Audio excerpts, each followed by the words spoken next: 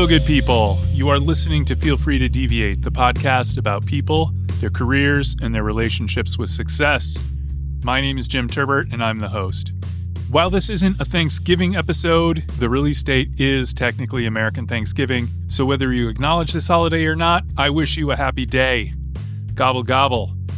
The guest on episode 38 of Feel Free to Deviate is techno artist, producer, musician, and DJ extraordinaire, Joris Voorn. He made a name for himself in the early 2000s, and he's been going strong since. His job and lifestyle have always been interesting to me, partially because I once harbored a desire to be an indie rock star. Of course, I didn't have the talent, drive, focus, or diligence to make that happen. But clearly Joris does. His story illustrates the difference between childish dreams and hobbies and an actual career in music. It's a job, and he puts in the work. We talk about his roots and foundations and move through his education and the blossoming of his career.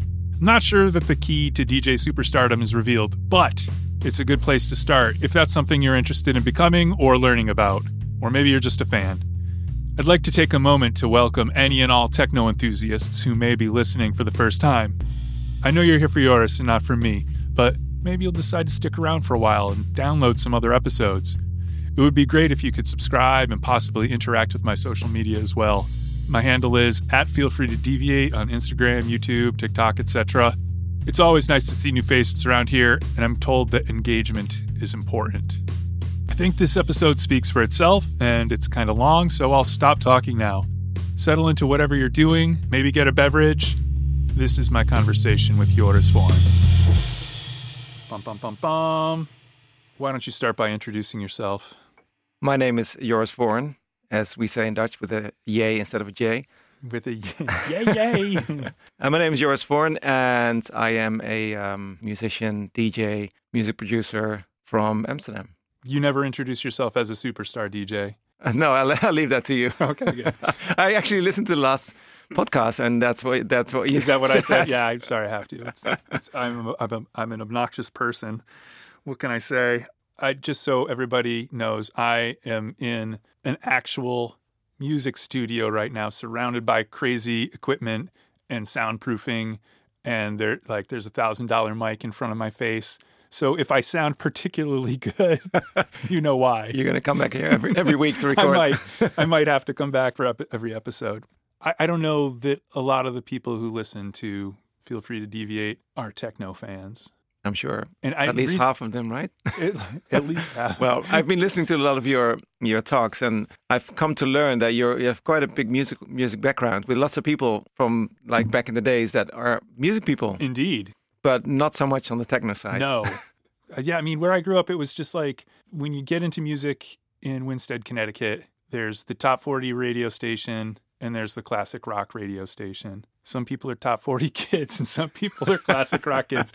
I'm a classic rock kid. And that was aided by, my uncle used to make tapes for me. You know, he's an old hippie. He used to make me tapes and stuff. So I went past the standard classic rock format relatively quickly. Like I got into the deep cuts and some classic and important albums. And then, of course, you get a little bit older and you get a little bit curious. And then, how old were you then? Oh, I don't even remember. I just remember when I first started high school is when like grunge and stuff started happening. So then at that point, if you're interested in music and you have friends who are interested in music, it becomes like an arms race to find a band that nobody else knows. Yeah, for sure. I remember that because before techno, I was also one of those kids. Yeah. And I did have my classic rock time. I guess I was big into Pink Floyd.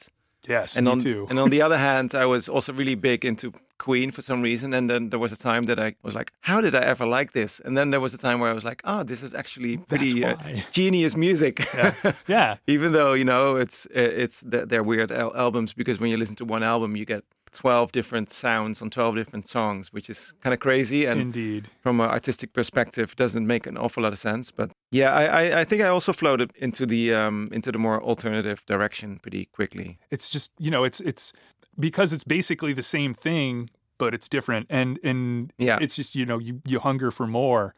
Classic rock never changes.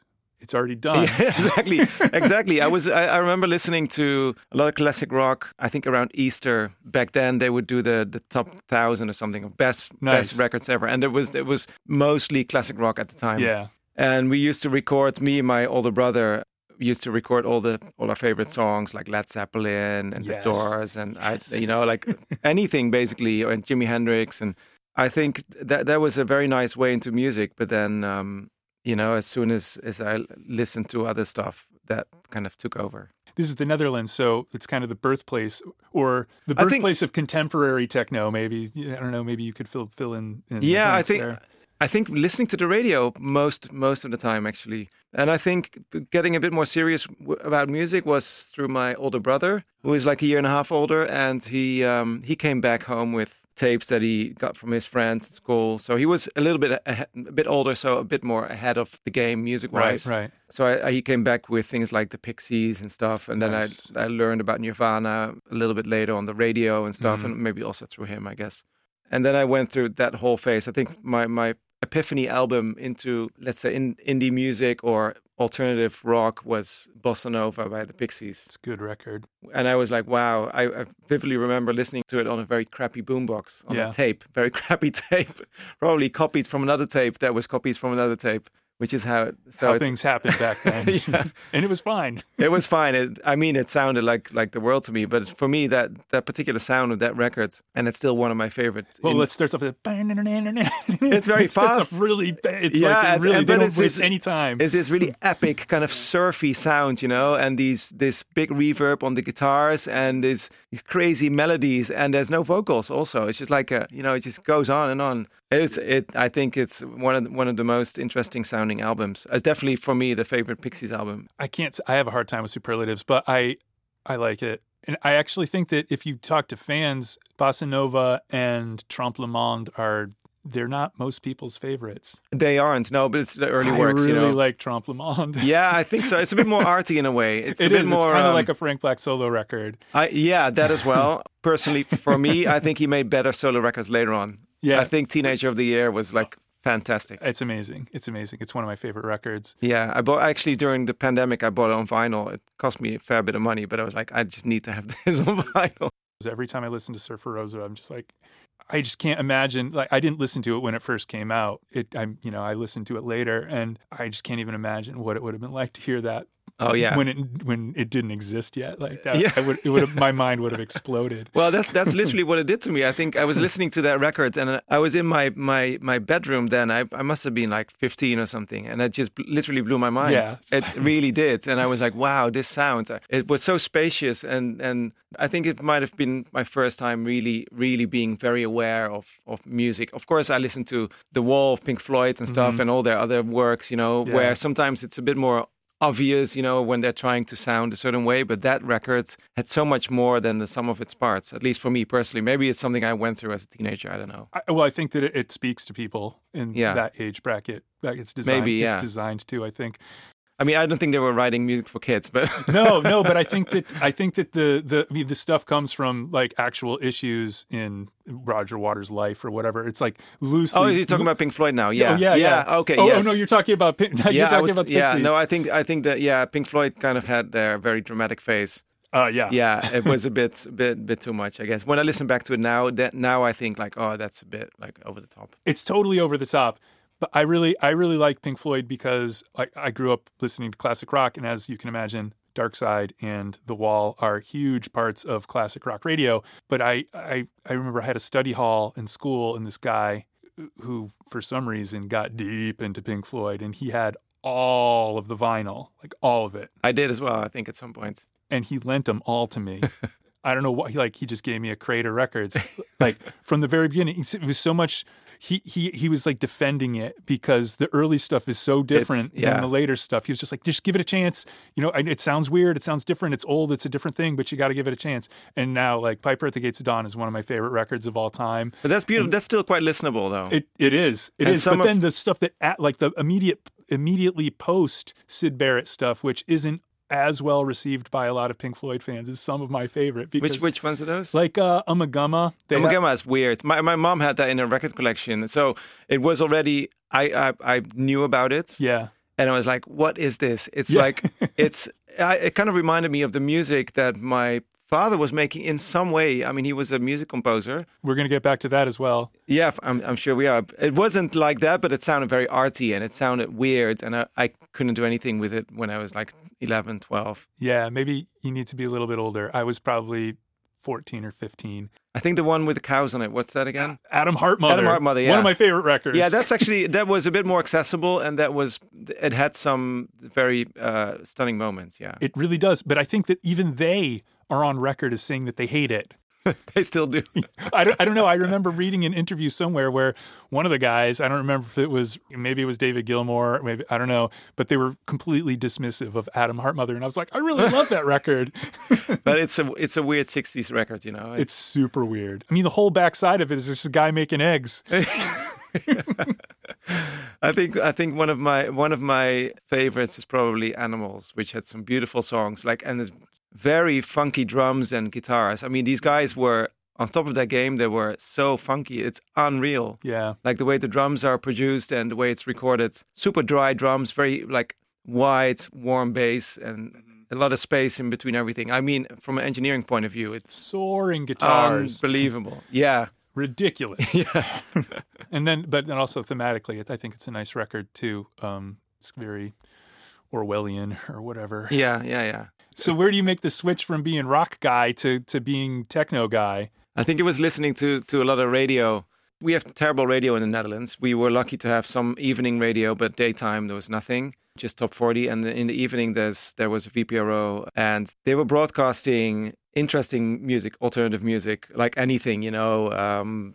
I think I've discovered things like PJ Harvey there and stuff, like in the early stages. They had a wide variety of music, so playing lots of early electronic dance music kind of stuff. Underworld, Chemical Brothers, I learned from the radio. Okay. I listened to Studio Brussels a lot, which is an amazing radio station from Belgium, obviously Brussels. And we lived close to the border, so we could receive it on FM. And they had great music all day long. So that was kind of my way into learning a lot about things. And then I went record shopping in the city close to where we lived. Were all your friends into it too, or was it? No, not so much. I think I had one friend that was into electronic music. Most of my friends were into either like indie rock or maybe hardcore, but then with guitars. What's that called again? Like Biohazard and stuff. Yeah. I just call it hardcore, or I guess some people might call it metal, but... Yeah, but the thing is in electronic music, if you could talk about hardcore, it's more like Gabber stuff. When I was a lad, we used to go to hardcore shows, and it was hardcore punk rock, basically. So it basically sounded like metal, but it was more punk rock. It was less theatrical than Yeah, no, for sure. Judas Priest or something. Yeah. But it was very fast and very hard. Yeah. Sick drums, like syncopated. I think that was that kind of stuff was never my favorite. I liked some of it, and I went to a lot of the concerts with my friends, but I think I liked the more melancholic stuff. Yeah, I liked a broader range of stuff, and I used to go to those types of shows mostly with friends. Basically, I just wanted to consume anything. And it was the social aspect of it was also very appealing. Yeah. Yeah, I think that's an important part of youth. I think so, yeah. I do feel, though, that getting into electronic music for me was a bit of a solo journey. I felt I was really getting sucked into it, and I just wanted to learn everything about it. I was listening to as many different things as I could in the beginning. I don't know how familiar you are or the listeners are with the different genres, but in the beginning I'm not familiar at all. I listened to anything. I guess it started with things like the Chemical Brothers. Everyone knows those, of course. Like at the very early stages with their first album, which was mind-blowing. But then I went deep into more techno stuff, and then there was things like Underworld, which is still kind of accessible. But the techno stuff was just like a bass drum and a hi-hat and some loopy sounds and stuff. It would just go on for 6-7 minutes. And I bought these CDs, and I was just sitting there, I was like, what's the point of this? And after a while, I was like, oh yeah, I think I'm getting it now. I don't know. It's just like that's the great thing about being young and listening to music. You know, if you're open for things, you can really surprise yourself, and you can really train yourself to like something that at first sight might have been terrible. And I mean that in a good way, you know. It's not like you're listening to Barbie Girl and after listening to it for 100 times you're like, yeah, this is actually a pretty good song. Do you think that the time, the era was played a role in it? When I listen to music now, I know I'm an old guy, so it's not quite the same. And I don't really know what kids do because my kids aren't old enough to get super into something yet. But I used to just listen to things over and over again because I had to. Because you didn't have any Spotify or something. Yeah. Obviously, yeah. I would have a CD, and I would listen to that CD or tape. Yeah, or exactly. record. One of the things I remember so well from that period, listening to was it Drive from PJ? PJ? That's the one with her hair? That's Rid Is of that Rid of Me. Me? Yeah, Rid of Me. I went to the record store and this guy was like, "Oh, you should listen to this one." And someone recommends you something, you're like, "Okay, sure, I guess I'll buy it." And I came home, was like, "Do I have to listen to this?"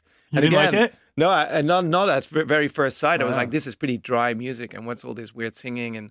But So then when you weird. listen to it again, because you bought the CD, you literally invested This cost me your $12 money. or whatever. Yeah, exactly. You invest your money, and then you have to invest time, obviously, to get to know it, especially if it's more cutting edge. And it really grew on me. And then, you really kind of like embrace this kind of music. And I think that's the same with electronic music. I just consumed everything I could get my hands on, whether it was techno or whether it was acid, which is a faster kind of techno with a certain kind of synthesizer, trance, things like psytrance, which is even like a faster, very specific kind of, like was called Goa trance at the time. Anything, I loved everything basically. Yeah. And I think I did have an ear for what is good and what's commercial and what is made to make money and what is made for the radio and what's actually underground music. I think I already could distinguish that quite well. Anything that I thought was good, I would just invest time in it. When I was growing up, I kind of fought electronic music and hip hop. I don't know. I guess it was just a stupid thing where I was from. If you were a rock guy, you were a rock guy, and that was like your identity. And looking back, it's stupid because, we were there in this golden age of hip hop. There was lots of good stuff going around.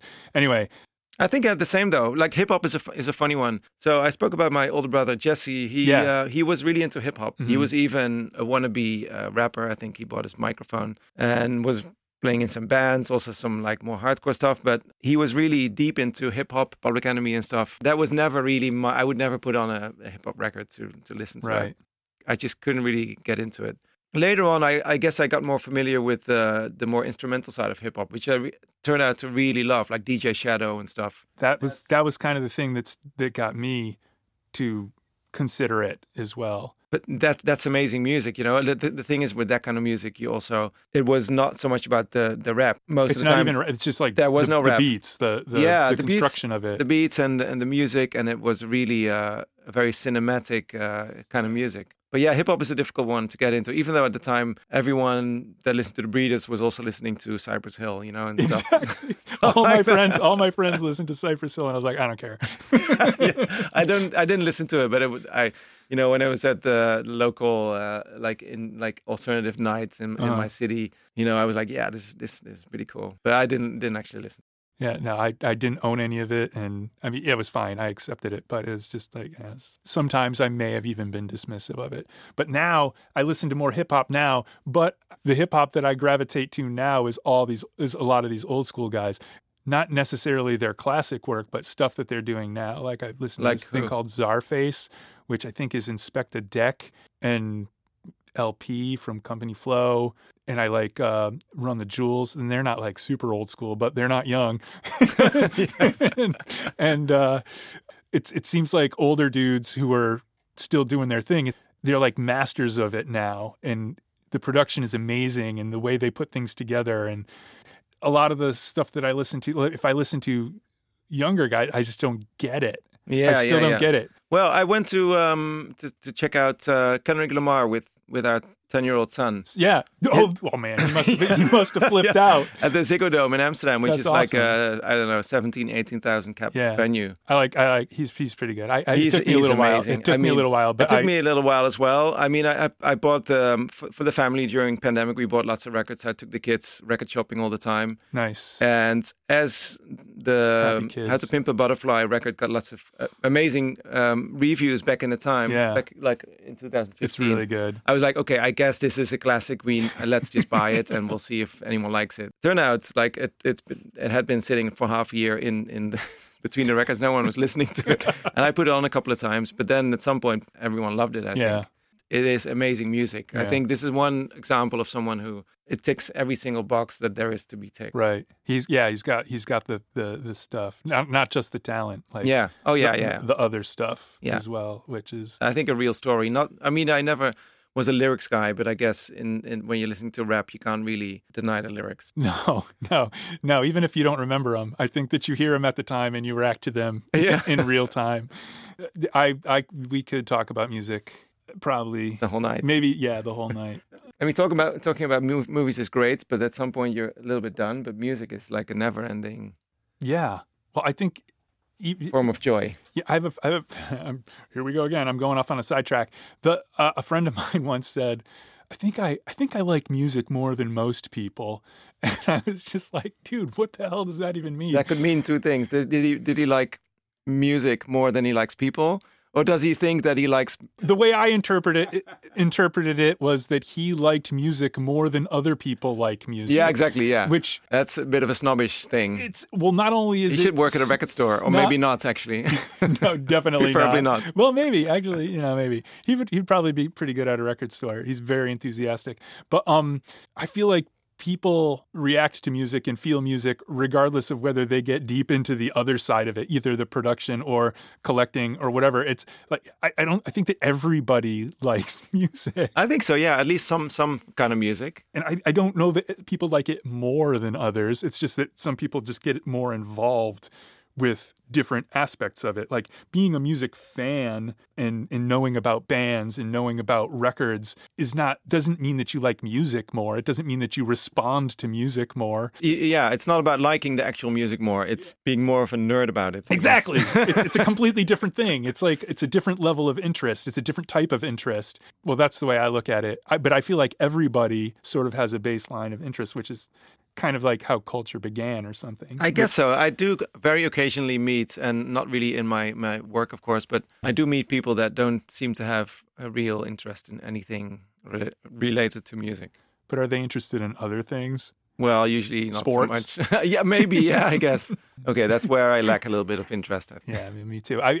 People find that hard to believe because when I was in high school, I played sports, but I've never actually been into sports. I like winning. Yeah. That's a whole different ball game, pun intended.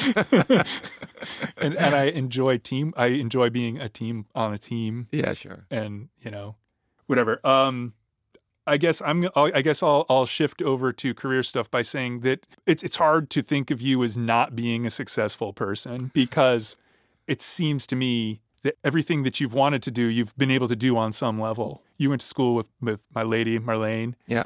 You're studying architectural design, and you started working with like the best architecture firm in the world, or one of them, arguably. Well, I was an intern, so all right, whatever. But you get opportunities to go and do this stuff, and you work on architecture stuff for some years, and then you decide, oh no, I want to get back into DJing, like because you were a casual DJ during school. I guess I never left it, and I always wanted to be more successful with it, but it was not something I ever, at least when I was young, really thought would be an option in my life. Yeah. I think that just came a bit later. Also, maybe after I got a bit disappointed with architecture, which is a personal thing. I still love architecture, but I very soon realized that architecture is not only a difficult thing, different career to pursue.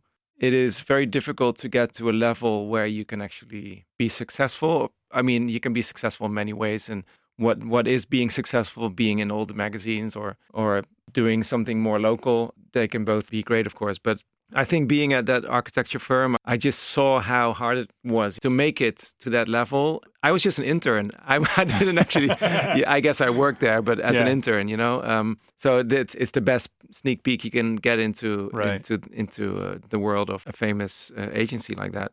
Even though I loved what I was doing, because I was like the right hand of the interior designer, I saw lots of my colleague interns, they were working downstairs in the sweatshops making lots of models, and that didn't sound like as much fun. I think I was doing a lot of cool stuff, but I could kind of see and taste the atmosphere in the office and see who was at what level and how they, I assumed kind of how I got there, and I learned, what their background was and stuff. And it wasn't easy. Right. And I still hadn't really started. I still had to kind of continue my degree of architecture because I just came from art school, and I got demotivated right at that moment. After I finished my internship, I was like, I don't think I really want to continue. And then you just jumped right back into DJing. After my studies in Enschede, which is where we met each other as well, the Art Academy, I moved to Rotterdam, where I studied in the evenings to get into the architecture school. So that was just an introduction, like a bridge year. I wasn't even studying yet. Right. But so at the daytime, I had lots of time. I was making lots of music, preparing my portfolio to get hired, or at least being an intern at a great agency.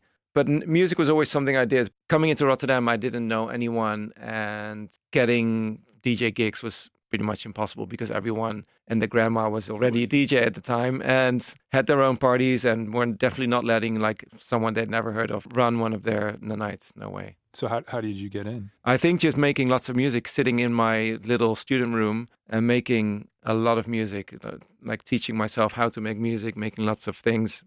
Spending days and nights making music, nonstop, and then from that, you know, being able to release some music and getting some traction that way. That was kind of how people got to know my name in the scene, where they were like, "Oh, this guy's actually releasing music, and it sounds pretty good." So maybe we'll give him a DJ gig or two. Aside from the internship, how are you supporting yourself during this time? There was a great way to get around as an artist. You would get a very minimum wage type income called the WIC, which meant you could kind of support yourself in your basic needs. Do they not have that now? No, I think that lasted for a couple of years. Yeah. And, you know, just like with any of these kind of things, right? It's something the government tries, and they're like, yeah, okay, let's try something else now. Because it's a socialist paradise here. Pretty much is. I lived off hardly anything, like a couple of €100 a month. Yeah, I that was the only income I had, I think. Not much. I knew a lot of people who got that, and a lot of people, I don't want to be judgmental, but a lot of people weren't making particularly good use of it. I don't know if I did. You were developing. I was developing myself, but maybe not in the way that it was meant for. I mean, I was making music, and I didn't get it on the basis of being a musician. I just got it on the basis of not that it matters really. You Art know? is up to your interpretation. Yeah, I guess so. I guess it is. But I didn't really focus on my design and architecture. I just did music. Okay, which was something that also already at the Art Academy, my teachers were like, "Yeah, yours. So it's okay what you're presenting here today. I think we think you can do much better, but what's keeping you from doing better?" And I was like, "I'm just, you know, making music and stuff, and trying to find excuses that sounded kind of credible." I think they understood. They saw that I was DJing as well and all that, and you know, all the teachers we had at the academy were quite open-minded. Like they were a bit loose, and they were like, "Oh yeah, sure, it's okay." It just surprises me that, well, I guess it doesn't surprise me. Maybe they were trying to push you, but obviously, you know, if you got this fancy internship at OMA, like, I don't imagine they give those to just everybody. No, I think I was doing it quite okay, but they thought, you know, I could do much better. I had a lot more potential, which maybe I had. I don't know. Perhaps, yeah. I mean, but don't we all? Yeah. Sometimes I wonder what would have happened if I would still be sitting here and talking to you. I'll talk to pretty much anybody, but I feel honored that I get to talk to someone who actually has a fan base. By the way, download all my podcasts. I guess I just always sort of thought of you as some sort of a golden boy who had these opportunities, and every endeavor that you engaged in took off. Well, there's so many endeavors. Right, but I guess it's that one of those endeavors was becoming a professional musician, which is so far out of reach for almost everybody. And so many people at some point in their lives say, I want to be a musician, or I want, you know, to be famous for being in a band, or I want to be, you know, a DJ. Now everybody wants to be a DJ. Yeah. And, you know, you did it. I remember when we lived in Boston, I can't even remember, like, what stage of your career you were at, but I remember you visited Boston for a show, and we were there, and we met up in the park, and you had to do a radio interview that day. Yeah, like how does it ramp up? Like how does the trajectory go? I think it went pretty quickly actually. From the moment I was at that agency, the architecture agency, which was 2001. I think I left it. I went to work for a small firm pretty straight after because I met one of my former teachers and he invited me to come work for him. Okay. And I was like, yeah, I have nothing else to do besides making music. But I said I can only work 4 days because I need to make music on day 5 and the weekends, of course, and the nights. Yeah, so that was, I guess, 2002. And then I made all this music all this time. And then 2003, I released my first music. And 2004, I started touring pretty heavily, actually. I had my first US shows in 2004 and went to Asia, which was a pretty big deal, even though I'd never been before. But yeah, I guess I came to see you guys in 2004 then in Boston. Yeah, it wasn't probably. even for a show. I think I just came to visit because it was okay. a 2-hour train ride away. But it went really quickly, probably quicker than most people would be able to launch their careers at this point in time. What, just because the volume of DJs? There is a big volume of DJs. So I think if you're a social media star and you really have like a presence that, blows everyone's brains on Instagram, then you can get it done pretty quickly. But there was no social media back in the days, so that was a whole different thing. Also, not as many people were actually making music, and that was definitely for me the way to get into it. Actually writing. Actually writing and making my own records. Releasing EPs on a couple of different labels, and I made an album as well pretty fairly soon after my first few EPs. And I had a hit. I guess I had a hit as well, which was a track that I made and that just blew up internationally as a techno anthem. It was played by a lot of big DJs for like thousands of people, and I think that put my name on the map. So then you get to host your own night in Rotterdam.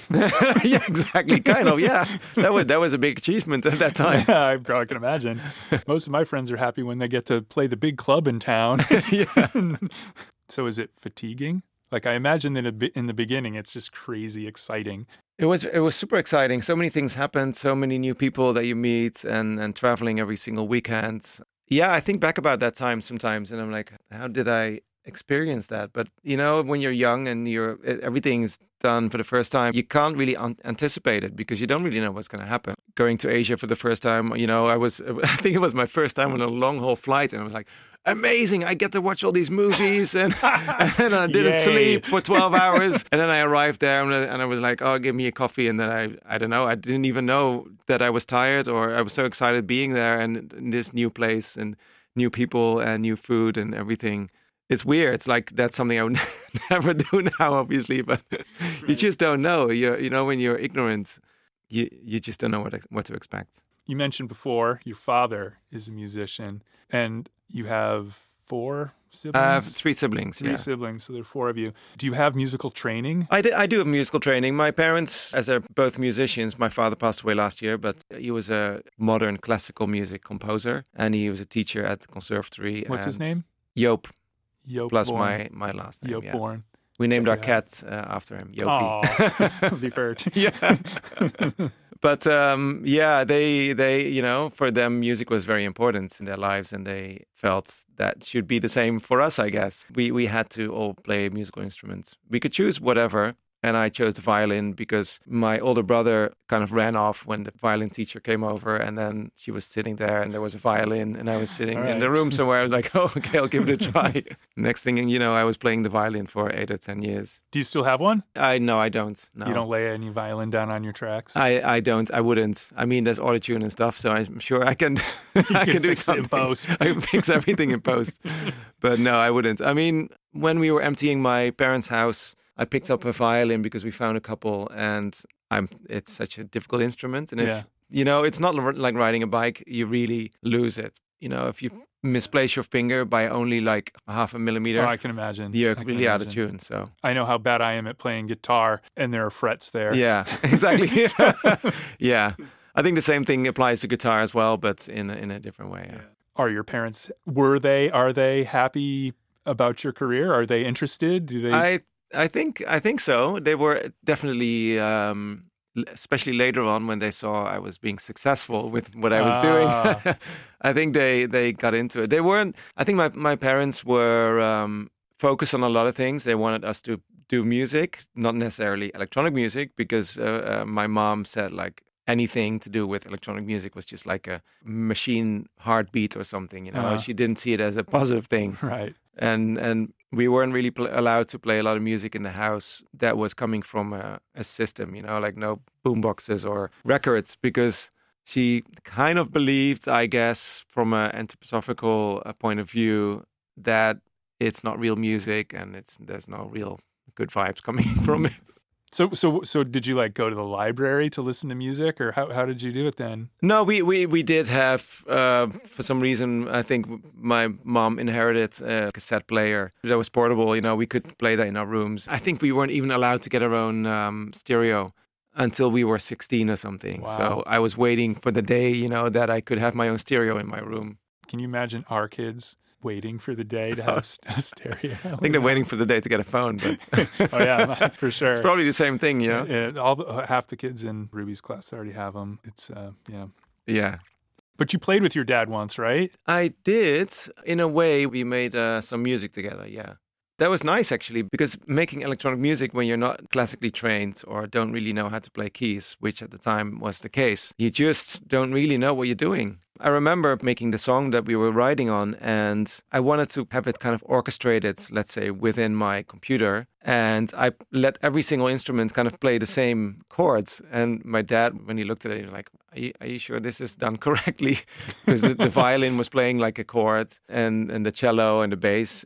I just thought it sounded pretty good, on my speakers and everything. But I guess I should have known this, of course, from an orchestra, because I did play in orchestras, but I never really gave it a thought. Also because I don't use a lot of orchestra sounds necessarily in my computer, in my music, but more synthesizer stuff. And then you just play a chord with that synthesizer. But anyways, it's the violins that play one note and then the cello. It's pretty obvious, but it was never really something that I gave any thoughts. Yeah. Well, you also get more attuned to that as you learn more. Yeah, I guess so, yeah. But that was a learning point for me, where I was like, oh, I guess there's a right way to do things. But then, if I would let my dad make electronic music, he probably wouldn't be able to really do it or know what to do, because you kind of need to break all the boundaries of what you've learned at the conservatory. Yeah, maybe that's harder than learning to play piano. Yeah, maybe if I would have been a classically trained musician, I would have definitely not made the music that I made, because it's a very DIY kind of thing. Yeah. At least it was back in the days, like you need to know what gear to buy, and you just buy whatever you can afford. And that's not necessarily the best kind of stuff, but it's kind of like learning yourself how to make sounds and music, and it's not a very traditional way of creating music. You mentioned your mother's philosophy on music and education. What is your education like, and how does that affect your approach to doing things? Well, first of all, I think because my parents didn't allow their children to have a stereo in their room before 16, I was super eager to get a stereo in my room. And once I got it, I went all for it. I was buying all my music, and I felt I really had to catch up, lost time. And the same kind of thing applied to when I started listening to electronic music. I was really obsessed with trying to get my hands on everything. And maybe the same applied again when I started making my own music. I was really diving into it. I really wanted to be able to do that. It wasn't because I had an education in something. I just did it by learning, teaching myself how to do it, like figuring out stuff. I remember I bought this small groove box, it was called at the time, MC303 Roland. It's kind of a box that does everything. Drums and synthesizers, bass line, strings, whatever. It sounded really crappy because of the technology at the time wasn't really... This is the 90s, or... This is 90s. It's like 96, I think. At the beginning, I didn't even know how to sustain a note. So I just took something heavy and I put it on the key. That's amazing. And I was like, I just wanted to sustain a note. And I didn't know. Obviously, that was before I read any of the manual. Right. I guess that's how impatient I was. RTFM. Did you, when you were in school, did you just go to a normal high school and was it just fine? I don't know if it was normal. I went to Steiner School. I don't know if you know anything about that. It's not necessarily a normal school. It's a bit left of center, but I think what the good thing about it was a pretty open school with open-minded kids, because they kind of came from, most of the time, open-minded parents. So it was kind of a lot of, like-minded souls. That was amazing. So there was not much fighting going on, not much bullying and stuff. Kids got along. most of them listened to a lot of the same music, and it was a bit of an alternative kind of vibe. And do you think that like really shaped the way you approach things, or? It's possible. I don't know. I think a lot of kids that went to regular schools also listened to a lot of cool music. So right. I don't know, and right, but a lot of kids that go to regular schools, maybe. I'm not saying that it has something to do with the school. I'm just wondering because we're looking at high schools right now, and we're looking at the Steiner High School. We haven't gone there yet, but we went to a couple others. But there are a lot of good high schools in Rotterdam. But I'm just wondering if these sorts of things really do shape you. And as one of the most successful people financially and career, like you're doing something that you want to do. I mean, for me, you kind of hit the jackpot with careers, you know. I think maybe if it gave me anything, it's a slight form of imposter syndrome. You know, especially, and also I think my parents' ideas about music. Yeah. Also, sometimes, you know, it's like this little devil on my shoulder saying like, you shouldn't be playing electronic music. It's music of the devil. It's not real music. But the devil has really good taste. Yeah, well, that's the whole thing, right? That's why I listen to all this cool music that my parents really hated. But it's all, I also don't get that impression. I generally get the impression. Maybe it's because you're a middle-aged Dutch guy, and we're maybe just a middle-aged guy. Nobody ever really called me middle-aged, but I guess sorry, sounds a bit confronting. I'll edit that out. You speak with a confidence, like you don't sound like you have imposter syndrome, you know? No, but you know, I'm partly joking, but I'm partly also a little bit serious about it. Maybe also because I didn't like this music from the early days. Actually, quite the opposite. You know, going back to school, there were kids in my class that were listening to house music at the time, which was mostly just top 40 stuff, like 2 Unlimited kind of things. I'm sure you're... It's not my jam, but yeah. No, it wasn't my jam at all. I was like, this is terrible, you know? So I guess I would have agreed with my parents at that time. But that definitely radically changed. I guess I'm comfortable with what I'm doing most of the time. Do you get excited about new releases and stuff? Like, I mean, it looks like you're having a good time online, but I suppose it has to, right? I mean, I guess online is online, you know. Yeah. That's what it is. I have a great time playing my music for the first time on a show, for instance. Yeah. Or like any time, you know. The second time is also great. Third times, and even the 100th time. Sometimes I'm a bit like, do I have to play this again? But the people want to hear it. So, but there's a lot of great things about being a musician, being able to perform your music, even though it's playing it once it's finished. I'm not actually playing an instrument. Yeah. When I'm on stage, but that's pretty amazing and very satisfying, and that's something I'm really enjoying. What you're saying is like it sounds like it's a job, you know, like you have to play the hits or it is, thing, yeah, you know, yeah. You have to play the song. I guess that part of it is, but I'm also grateful for that, you know. Of course. I mean, I'm grateful to have records that people want to hear, and that's quite amazing. I you know, sometimes in the end of, let's say, a 3-hour show, I play mostly my own music, and people are going nuts, and that's a nice idea to have that, you know, and it gives some confidence that things might be all right in the end. When you speak about the end, it makes me think about this is. I was initially going to say this is a young man's game, but it seems like all the top guys are not that young. But still, regardless, it's not something that you can really do forever. All the traveling and spitting out hits. Nobody spits out hits forever.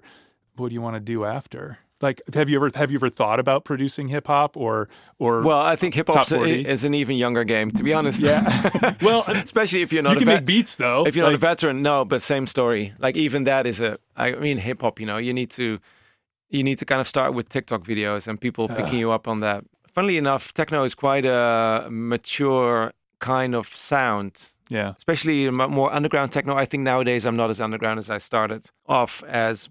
I think a lot of my audience are, you know, they're not necessarily 19, 20-year-olds. I think a lot of them are maybe close to 30, and especially here in Amsterdam when it's a bigger show like Awakenings or something, people might be 50 or something. That happens as well. It's kind of like a timeless music, and the great thing about it is you can just enjoy it on your own or with your friends, you know. And it's kind of like an anonymous kind of music. It's really about the groove, driving beats. Yeah, and the driving beats, and it's not necessarily about the hits. it's really about the vibe. It's not like going to a concert necessarily where you want the band to play all the hits. Of course, that can be a part of it, but there's plenty of DJs that just play monotonous grooves, and I occasionally do that as well. It also makes that it's quite accessible for anyone, and you can just be yourself. You know, you're on the dance floor. It's not like you're in a mosh pit or something, you know, where you feel like you're... Yeah, it's not songs. Where you're getting too old for this shit, you know, stuff like that. The past couple of days, I was listening to some of your music. I don't normally listen to it, or techno in general. What do you think? Some of it I really like, but I feel like the ones that I respond to most are the most song-like ones. Not the ones with vocals. I really like the Ringo track. I like the Momo track. I listened to 4. There's a track or two on 4 that I respond to. Like you're saying, some of them, like, they could be anybody who makes techno, as far as I can tell. I can't tell. And I think that maybe I like the Ringo track because I also really like the video clip. But I can't remember what the Rio track sounds like. Don't tell Rio. That's also a very nice video clip. Okay. Yeah. Is it? Okay. I don't think I've seen that one. Yeah, it's actually super nice. I remember. I'm picturing the outfit in my head, but I can't remember the video. But yeah, I looked at the new thing, but it's like other people mixing your stuff into their it's kind of the other way around. There's a thing called remixing in electronic music, which is a big thing.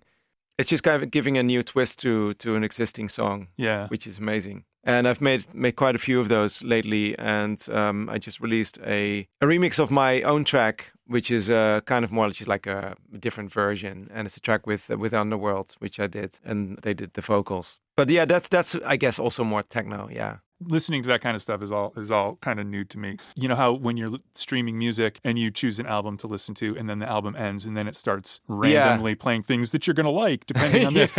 Sometimes the algorithm really nails it. But if I listen to something that I don't normally listen to, like a techno record, the stuff that it starts playing afterwards, I typically hate. Like I'm just like, no, the algorithm does not understand what I like about this type of music. It really doesn't get me at all.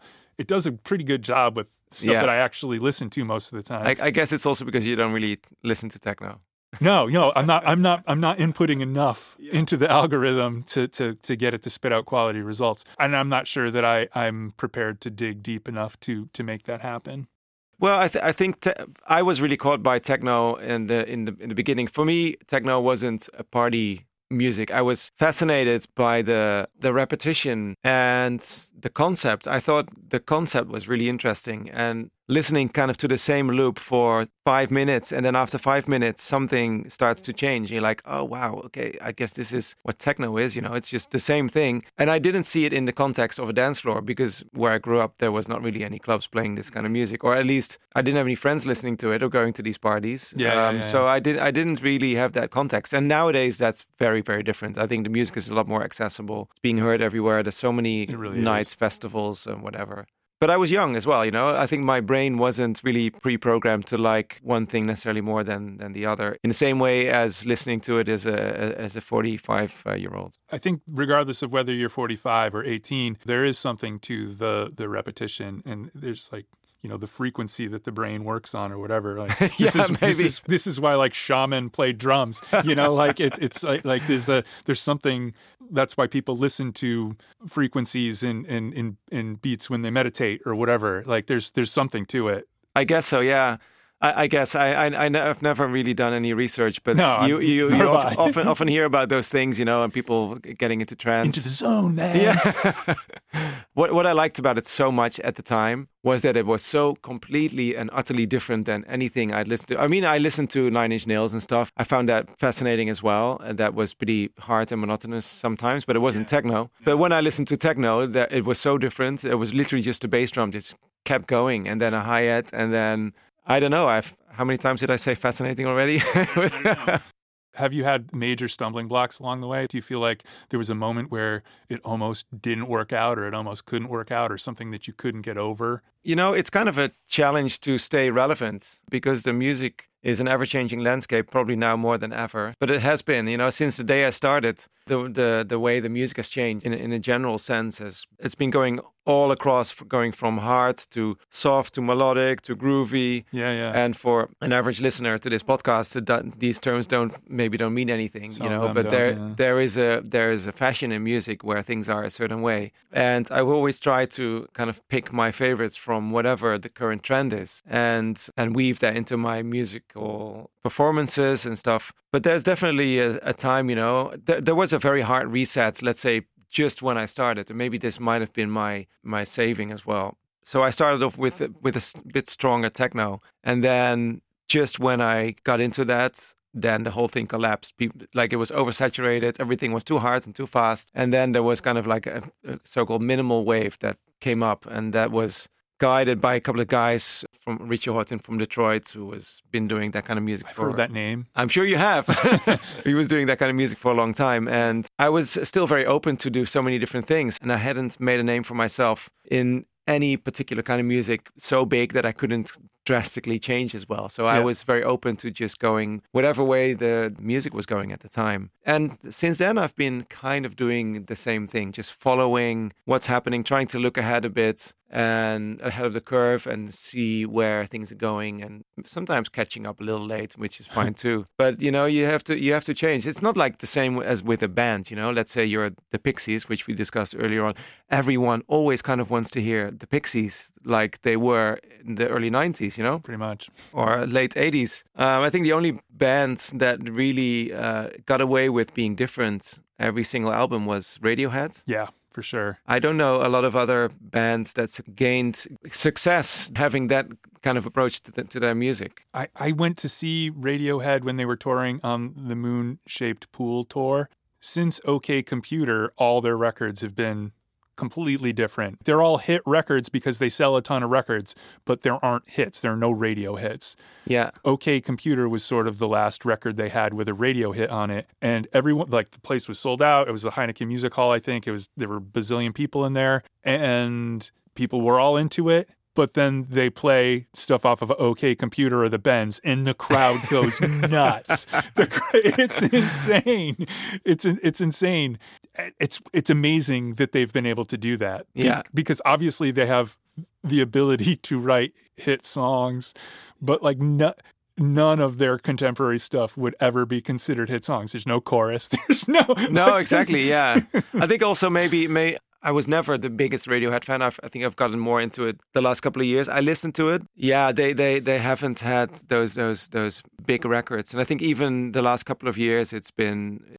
What was the record you just mentioned? Moon-Shaped Pool. Yeah, Moon-Shaped Pool. I think that was already quite. I don't know if that had such a big following as some of the early 2000s work. I don't think it was actually a proper record. I think it was like outtakes from previous sessions or something. To be honest, I think these kind of records, even the Rainbows one... I really like that one. It was beautiful, but, it's a bit underwhelming. I found it a bit underwhelming at the time. Yeah. And even though there's some really amazing tunes on there, But that's still, it's Radiohead. I mean, I know. They don't have to prove anything anymore. They really don't.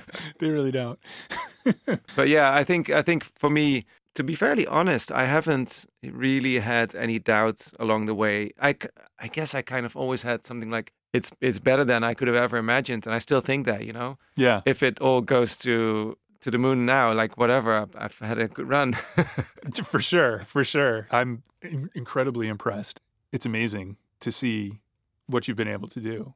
I mentioned before that you present things with this confidence. Some people have that. It's not that I'm not confident. It's just that I feel like maybe I present my doubts about things more readily than some people do. And you're just one of those guys who's just like, oh no, this is how it's done, and this is going to be good. I don't know. Is it? I don't know. I mean, well, it's worked out. It's worked out for you. It's worked out, but sometimes I also think about, I just try stuff, and then sometimes it works, and sometimes it doesn't. And I've been incredibly lucky with the way things have gone. Well, yes, there's an element of luck, of course. I think that there is a big timing. element of luck. I think, I mentioned like a hit that I made that kind of launched my career. That hit was literally made with a sample of a record that I actually bought in Enschede at that shop that we discussed earlier. Yeah. It was a piano riff, and I loved it. Mm-hmm. And there was another sample of like a famous band, which I can't name because they're going to sue my ass. Don't worry, I won't mention it. Anyway, those were two samples that were living somewhere on my computer for a couple of years, and I had sampled them. Going through stuff, I just put these things together, and I was like, wow, this sounds absolutely stunningly amazing together. And that became my first Everybody else thought hit. so too. Yeah. Well, and I sampled both things, but that's kind of quite normal in electronic music. We cleared the big piano riff because we couldn't really get around it. Yeah, the other thing was more just like a little loopy thing that kind of put the riff in context.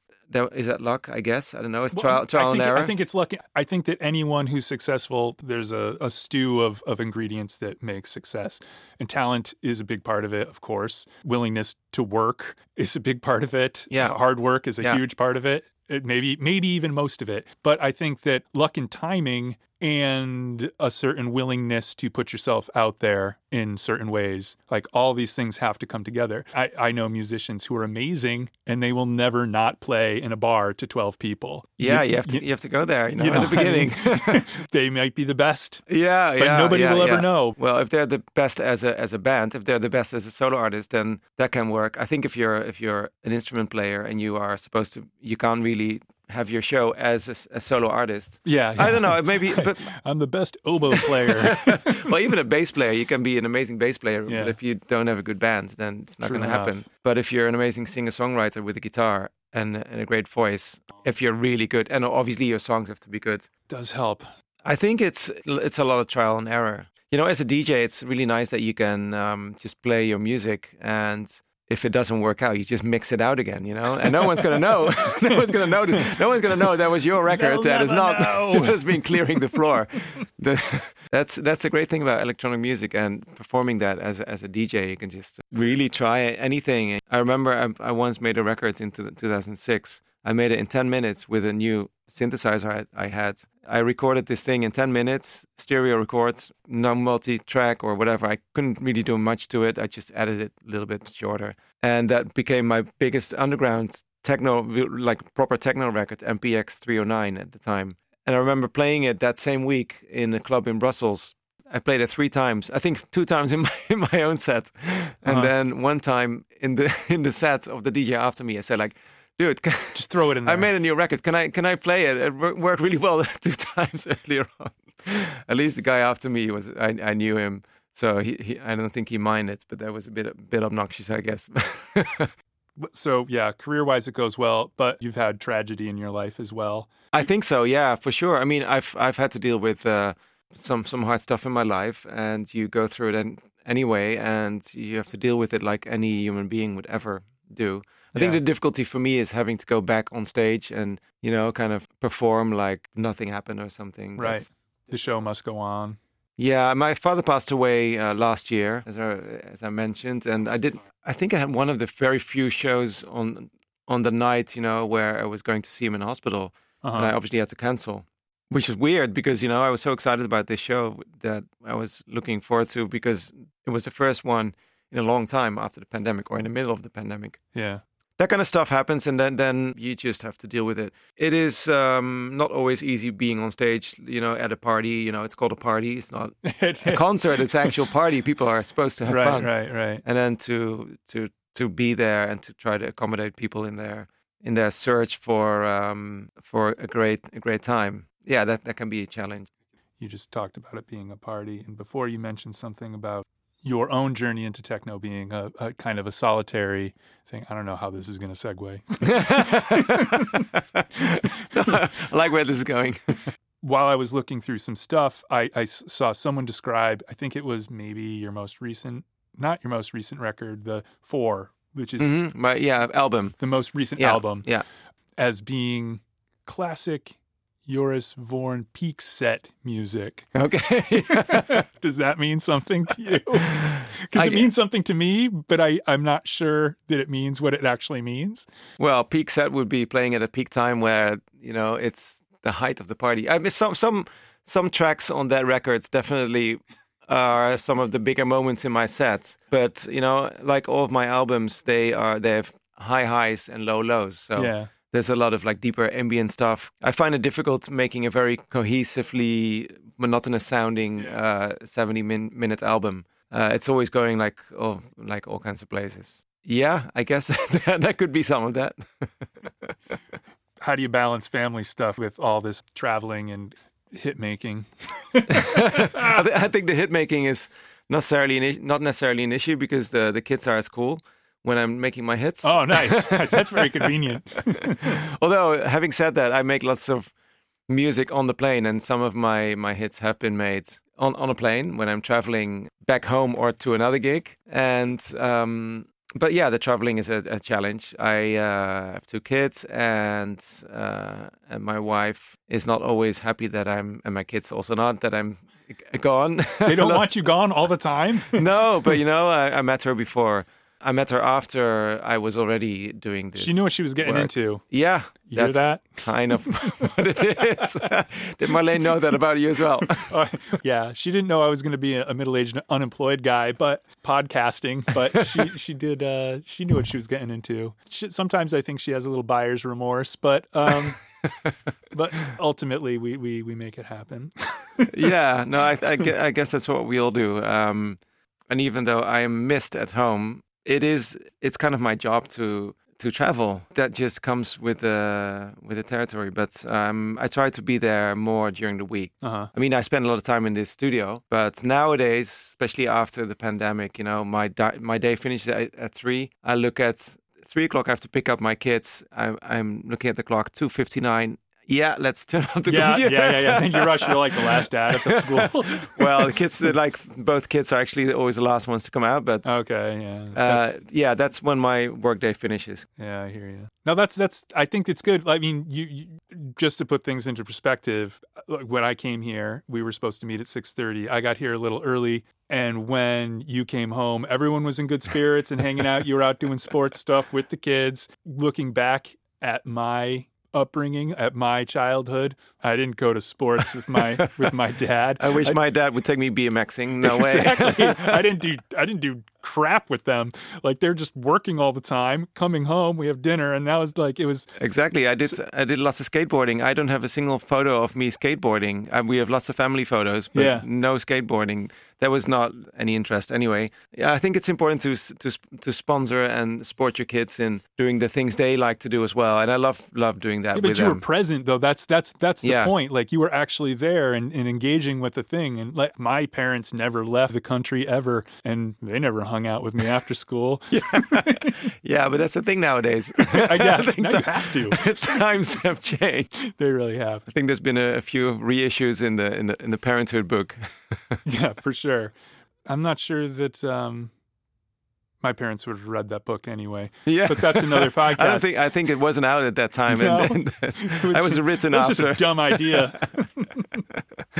That was stupid.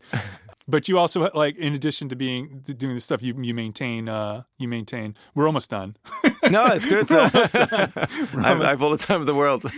My kids are in bed anyway. That's true. You also do other stuff too. I try to, yeah.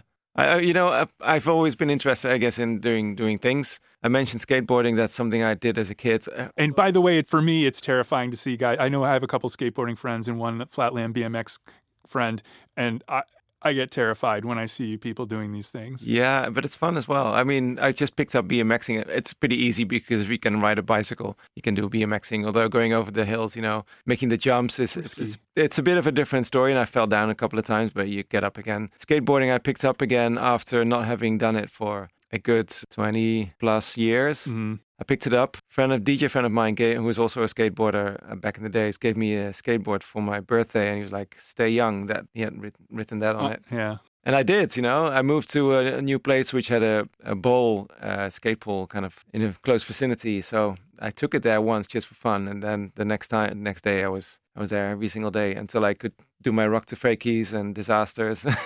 Nice. And all those fun tricks again. Sometimes the simplest, most cliche advice is the best. Stay Yeah, young. it is. Yeah, I mean, to be honest, I like doing these crazy things. I picked up snowboarding as well, just like 3 years ago. Also terrifying, and I've had my share of pain. But Of course. I remember the first time I snowboarded, it was brutal.